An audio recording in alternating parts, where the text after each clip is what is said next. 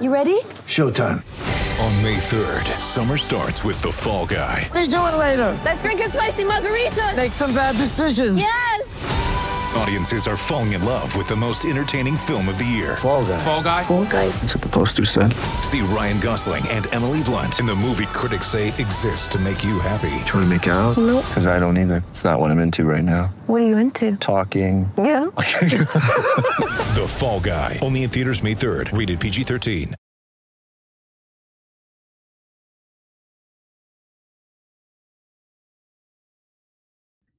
Hey everybody, welcome back.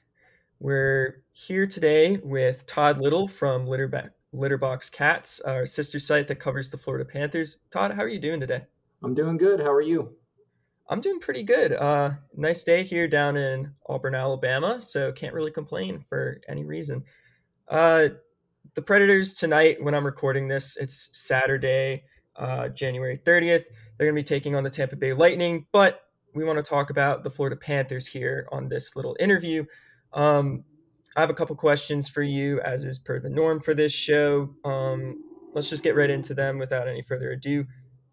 The Panthers are a really interesting team over the past 5 years. If you just look at the way that they've been run and all the changes that have gone down, there's been a couple of roster overhauls that have gone on where huge pieces have been shifted around and players have just kind of been thrown all over the place. There's been a lot of turmoil in the front office, a lot of turmoil behind the bench.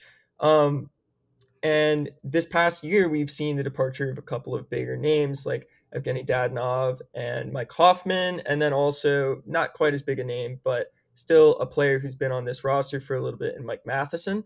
And now we have some more new names to be looking forward to when the Panthers come to play the Predators. So who are some guys that we should be looking for in this matchup, and what should we expect from them? The first guy is Carter Verhaeghe, who the Panthers signed as a free agent. He was with the Lightning last year. He won the AHL scoring title 2 years ago, and so far, I mean, they signed him for $1 million for the next 2 years. First 4 games, he's got 4 goals and 2 assists. He's playing on the top line. It's looking like an amazing signing, great bargain. Couldn't ask for anything more from him. So he's definitely the first guy I would point to out of the new additions from this offseason. And the Panthers also signed Anthony Duclair. He's also playing on the first line with Alexander Barkov, and that line has been great. I mean, it's been the main positive of the team so far. They've started off 3-0-1, and that line is the biggest reason why. So those two guys are fitting in. Duclair hasn't scored a goal yet, but he's leading the team with 5 assists. And, so far after 4 games, I mean, swapping out Hoffman and Dadonov for those two guys, I think right now, I'm not sure this is going to last all season, but, those guys are, definitely making people forget about Dadonov and Hoffman right now. And as far as Matheson goes, the Panthers traded him for Patrick Hornquist, and he scored 4 goals in the first, 4 games, which has been great trade for the Panthers. Matheson, for whatever reason, he looked really good when he first joined the team a few years ago, but for whatever reason, he just hasn't improved. And, so that looks like a great trade for the Panthers, not only getting Hornquist, but the Panthers defense looks better without Matheson in it. So that's definitely been an addition by addition and addition by subtraction kind of thing for the Panthers. Yeah, I've really liked a lot of the moves that Bill Zito's made. That's the new Panthers GM for anybody who doesn't know who that is. I liked his offseason a lot. I felt like he improved the team a lot, both by addition by subtraction and just straight up adding players to the roster. Carter Verhaeghe, definitely a guy that doesn't get talked about enough, but really good AHL player. Has always looked like he could be a solid NHLer, and I'm glad that he's getting his shot now and excelling. I like the Anthony Duclair signing. I feel like he's a great fit with Barkov. That's a solid line right there. The main interesting thing though to me is Mike Hoffman scored a lot of goals when he was playing for the Florida Panthers, and he's kind of been a non-factor in St. Louis so far, which I'm not shocked by personally because I've never been a big Mike Hoffman fan ever since he left Ottawa. Um, he definitely seems like a guy who is a power play specialist that's not great at 5v5 and doesn't really care too much about defense. So I think Zito recognized this team, the main struggle that they have isn't scoring. It's not really been scoring while they've been just out of the playoffs for the past couple of years. It's always been a question of, can the defense hold up? Is the goaltending okay? And you've got Sergei Bobrovsky signed to that long-term contract, which we'll talk about in a minute here. But Yeah. if you're going to have that older goalie who's maybe a bit inconsistent, to put it kindly, you want to have solid defense in front of him. And I feel like Joel Quenneville looked a little frustrated last year with some of the stuff they saw out of Matheson and back checking by the forwards and stuff like that. So really good offseason for the Panthers. Everybody who's a Nashville fan is familiar with Patrick Hornquist. So, I mean, bittersweet that he's succeeding elsewhere, but I always root for him. He's one of my favorite Predators ever. So it's cool that he's scoring well so far. Yeah, I like the offseason a lot too. I mean, they've got, they kept the key pieces here, and they've got a lot of guys on short-term deals, so these guys are hungry, so I think that's gonna just make the team play harder. And as you said, like the problem here hasn't been the scoring, it's been the defense and the goaltending. And it looks like at least it's not there yet, but at least they're taking steps to address that. Yeah, again, it's just solid offseason from the Panthers there. What's kind of been interesting surrounding Bill Zito, though, is the Keith Yandle situation, which let's talk about that. Keith Yandle, one of the longer tenured players on the Panthers currently, signed to that big contract a while back.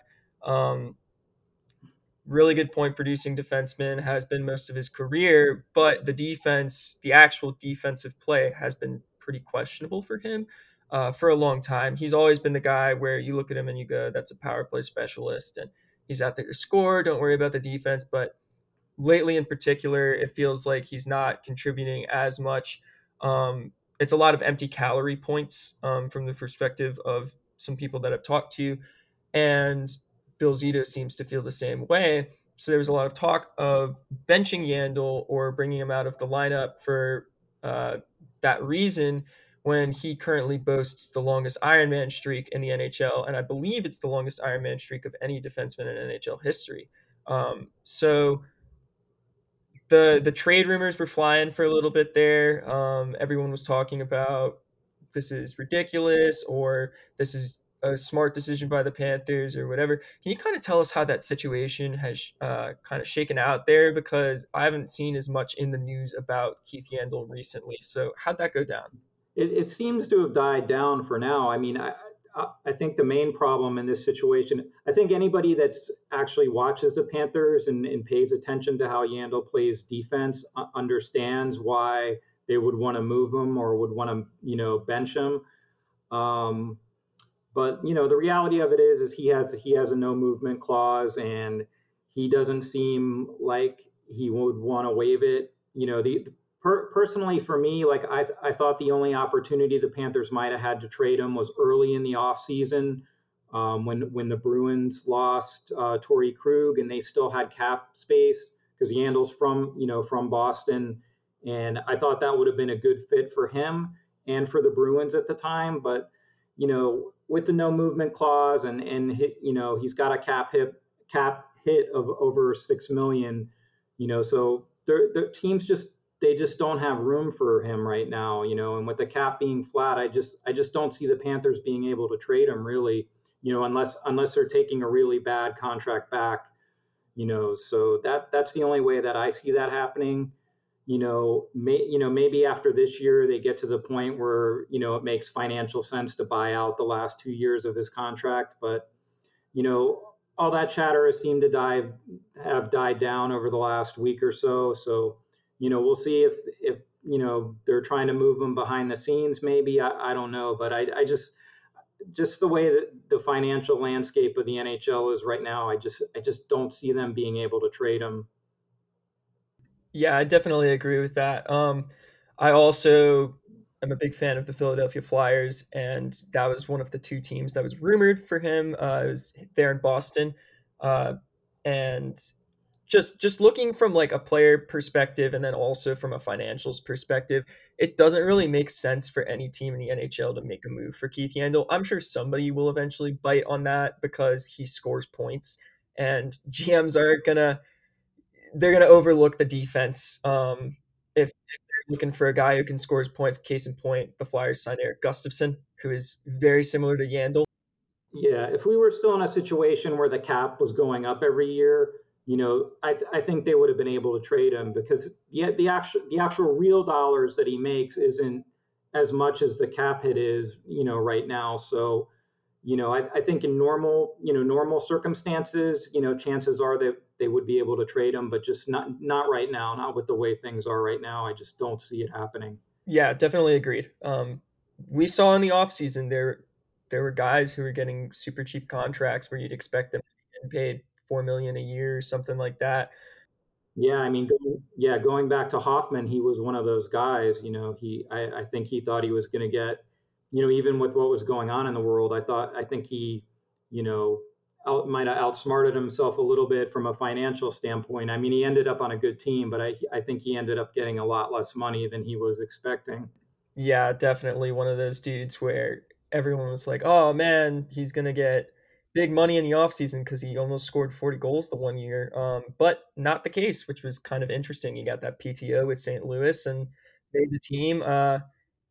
He's kind of an interesting player to watch, but that's besides the point. I want to talk about another big money player who is on the Panthers currently. Let's talk about Sergei Bobrovsky because that's maybe the biggest make or break point for this team, making or missing the playoffs this year. He was bad last year. He was flat out bad. Just watching Panthers games, I did a decent amount of because I'm in college, so I have too much time on my hands. Uh, just watching him, not the same player that you saw in Columbus. You kind of, with any goalie that you're paying a lot of money in free agency, are just waiting for the other shoe to drop if they're that old, because goalies can just fall off a cliff out of nowhere, even if they're as good as Bobrovsky was in Columbus. And lo and behold, in his first year in Florida, behind kind of a shaky defense, he had some rough games and a rough season. And it kind of seems like that's been the case so far this year too. Florida's winning games, but I'm looking at the box scores of them, and they're not exactly playing super defensively sound still, giving up a lot of goals to a bad Blackhawks team, which Preds fans know watching them for the past two games. They make the Predators look like a competent offense, which is saying a lot there. So it it's just it seems like he's still kind of a mess in goal. What can we be expecting from him if we see him? I'm assuming we will for at least one of these two games, and then also uh, down in college, you have Spencer Knight, who was taken a year or two back in the draft in the first round. How soon could we see him? Because he's been having, if this was a full season in college, he would be the Hobie Baker lock pretty much at this point with the season. Yeah, he's so far this season he's killing it. I mean, his numbers are ridiculous.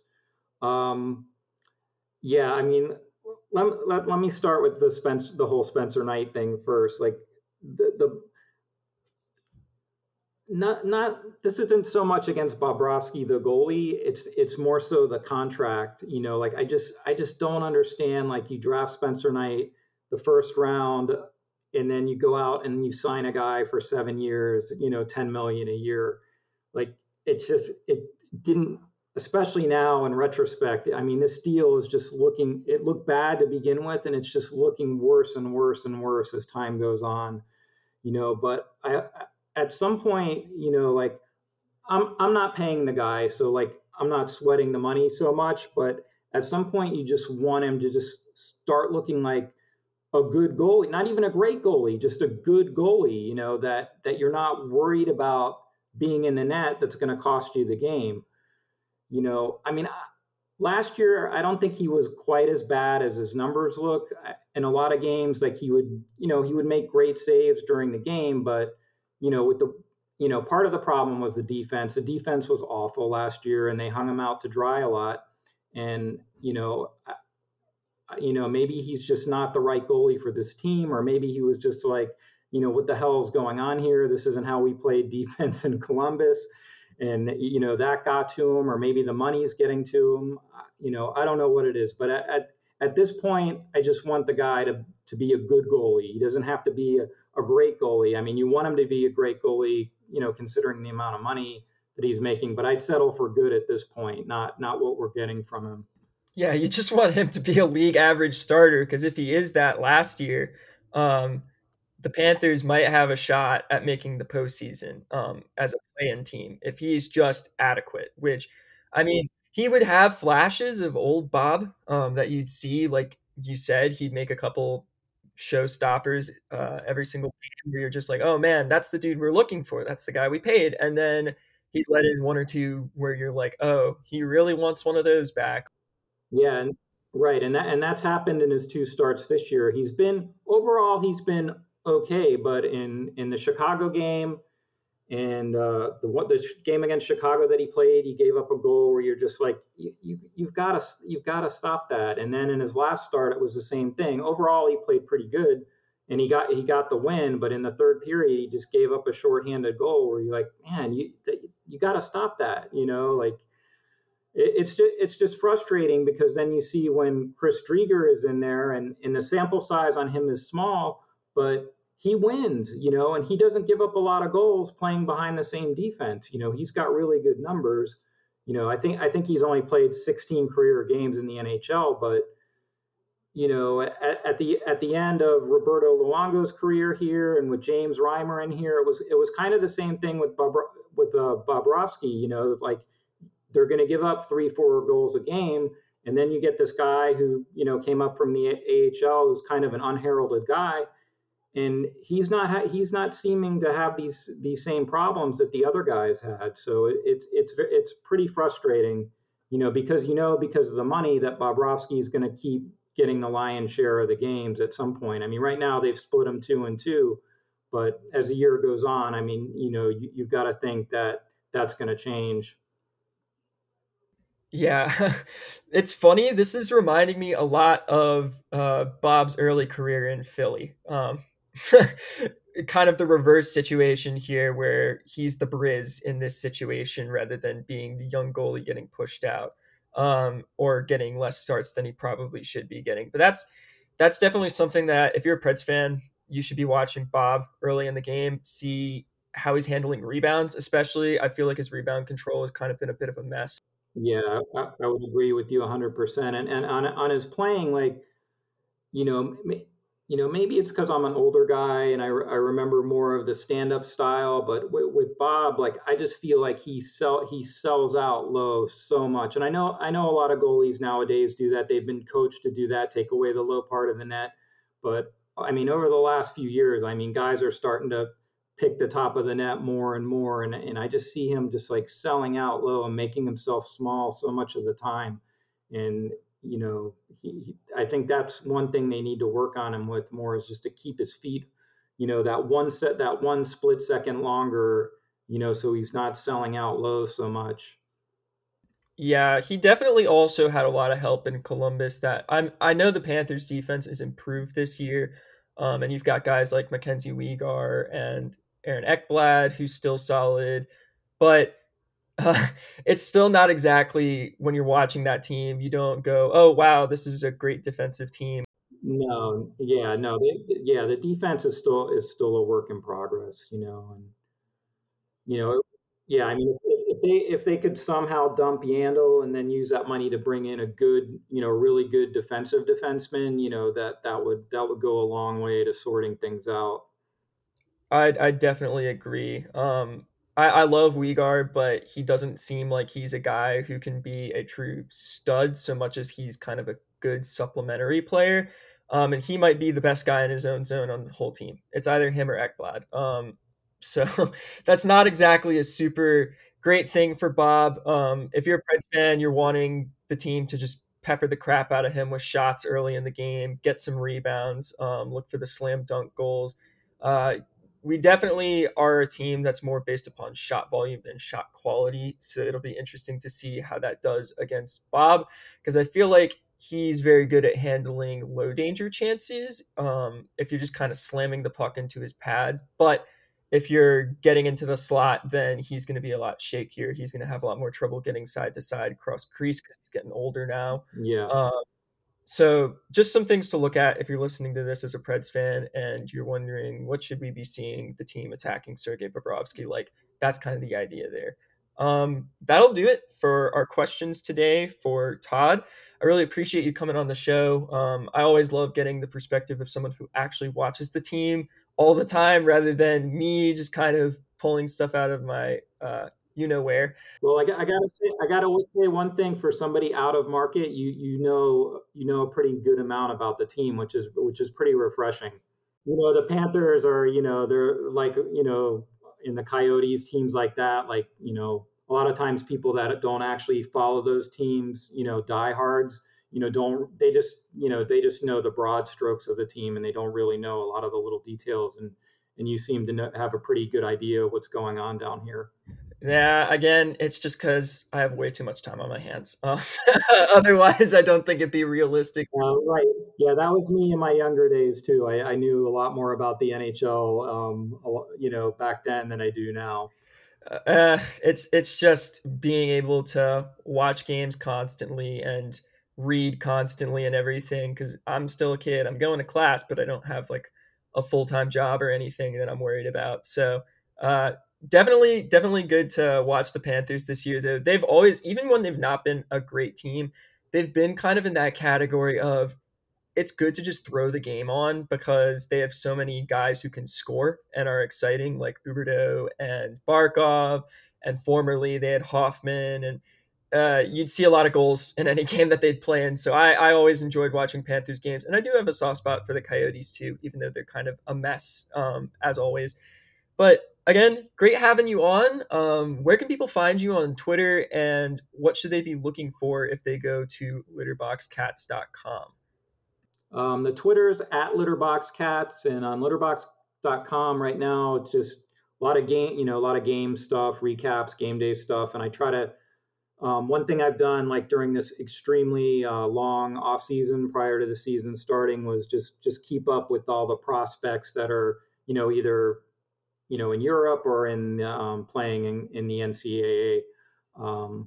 For a while there before the season started, that was like the main focus of the site, just keeping up with the prospects because there was literally nothing else going on in the world. So that's what's on there now that the season started. Just a lot of what's going on with the team, game wise, like on a day-to-day basis because the schedule's so compact.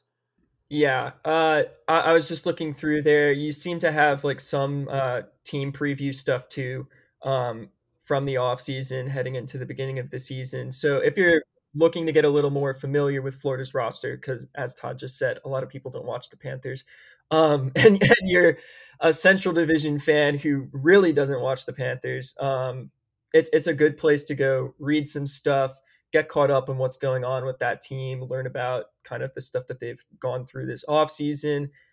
Yeah, we definitely have a good, even if the article looks, basic or just a basic recap or preview or something, there's always interesting stuff going on in the comments section. We have some really, longtime fans, not only of the site, of the team, and some really knowledgeable hockey fans on our site.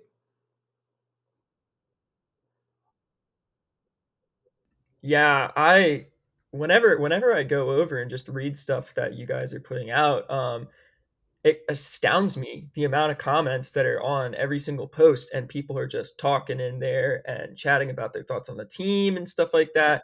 And it's kind of remarkable because Nashville obviously has a pretty passionate fan base, but I haven't really seen a smaller market team get that kind of engagement in the comments like you do. It's pretty crazy to me because Florida is considered to be one of like the 2 or 3 smallest market teams in the country. So yeah, there's a lot of hockey fans down here, and it's a shame. Like in the early days of the team, when the team was actually pretty good, you had you had that fan base kind of similar to how Nashville has and the Lightning has now.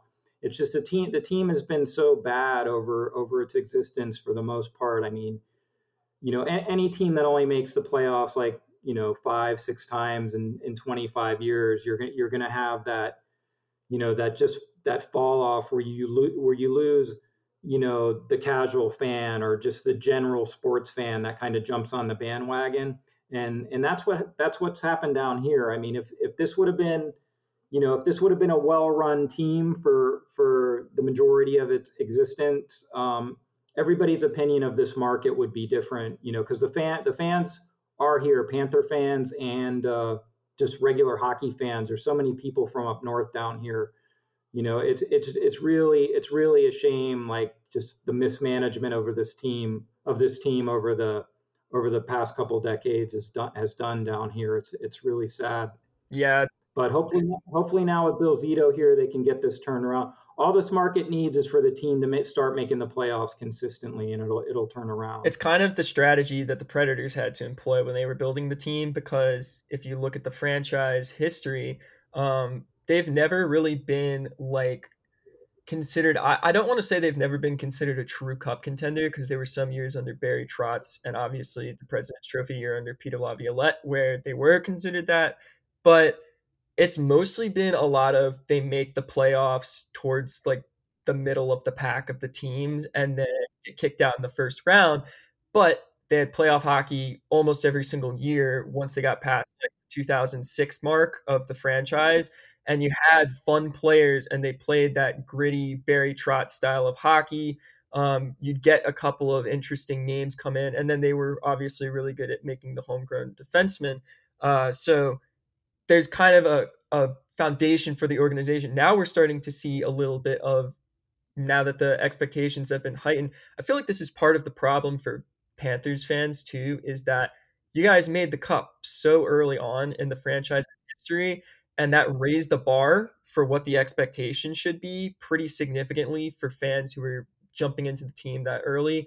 And then afterwards, when the team is struggling or shaky, if you're a new fan watching the team, you get kind of exasperated. You're like, what's going on? Why did this team become bad all of a sudden? This isn't what I was expecting. I can't watch this or whatever. And I think the Predators are starting to experience a little bit of that too. Not a ton of it, but you're seeing fans getting frustrated and the ticket prices are going up because of that cup run. So then you're losing older fans who are season ticket holders. It's kind of interesting how these franchises sort of mirror each other in some ways, but then one is a lot more successful in holding the fan base than the other, just because I think of the stability of David Poile and then also some luck with prospect development. So yeah, and just the playoff appearances, that just goes such a long way to, even if you're not a cup contender, that just goes such a long way to holding the fan base. Yeah, at least the team is watchable every year. That's kind of the foundation that they built, is we're not going to win anywhere close to 50 games every year or something like that. We don't have any true superstars besides eventually Shea Weber. But this team is going to win a fair amount of games. And if you come to a home game, there's a good chance you see them win, and the atmosphere is going to be fun. And that's kind of what I think the Panthers are hoping to get back to, because obviously if you go back and you watch stuff from the 90s, those crowds were nuts. And it's the same thing with the Hurricanes and a lot of these other Southern teams. You just need stability and consistent winning in order to build that fan base up. And then you get super rabid fans like you're seeing in the comments on Litterbox Cats. So I'm going to wrap things up here really quickly. Again, go check out Todd on Twitter, give him a follow, and make sure to check out all the content over on litterboxcats.com. I'm really looking forward to playing the Panthers. It'll be a good test for this team, especially when it comes to team defense, because you guys have some game breakers that we have to worry about. Thank you once again to Todd Little from Litterbox Cats for coming on for this week's interview.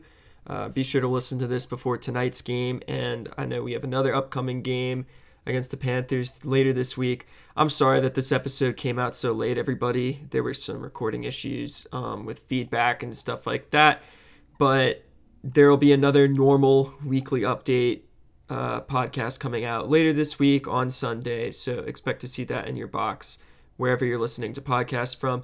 I'm Eamon Smith. You can find me at GinNUC, spelled like UC Saros, on Twitter.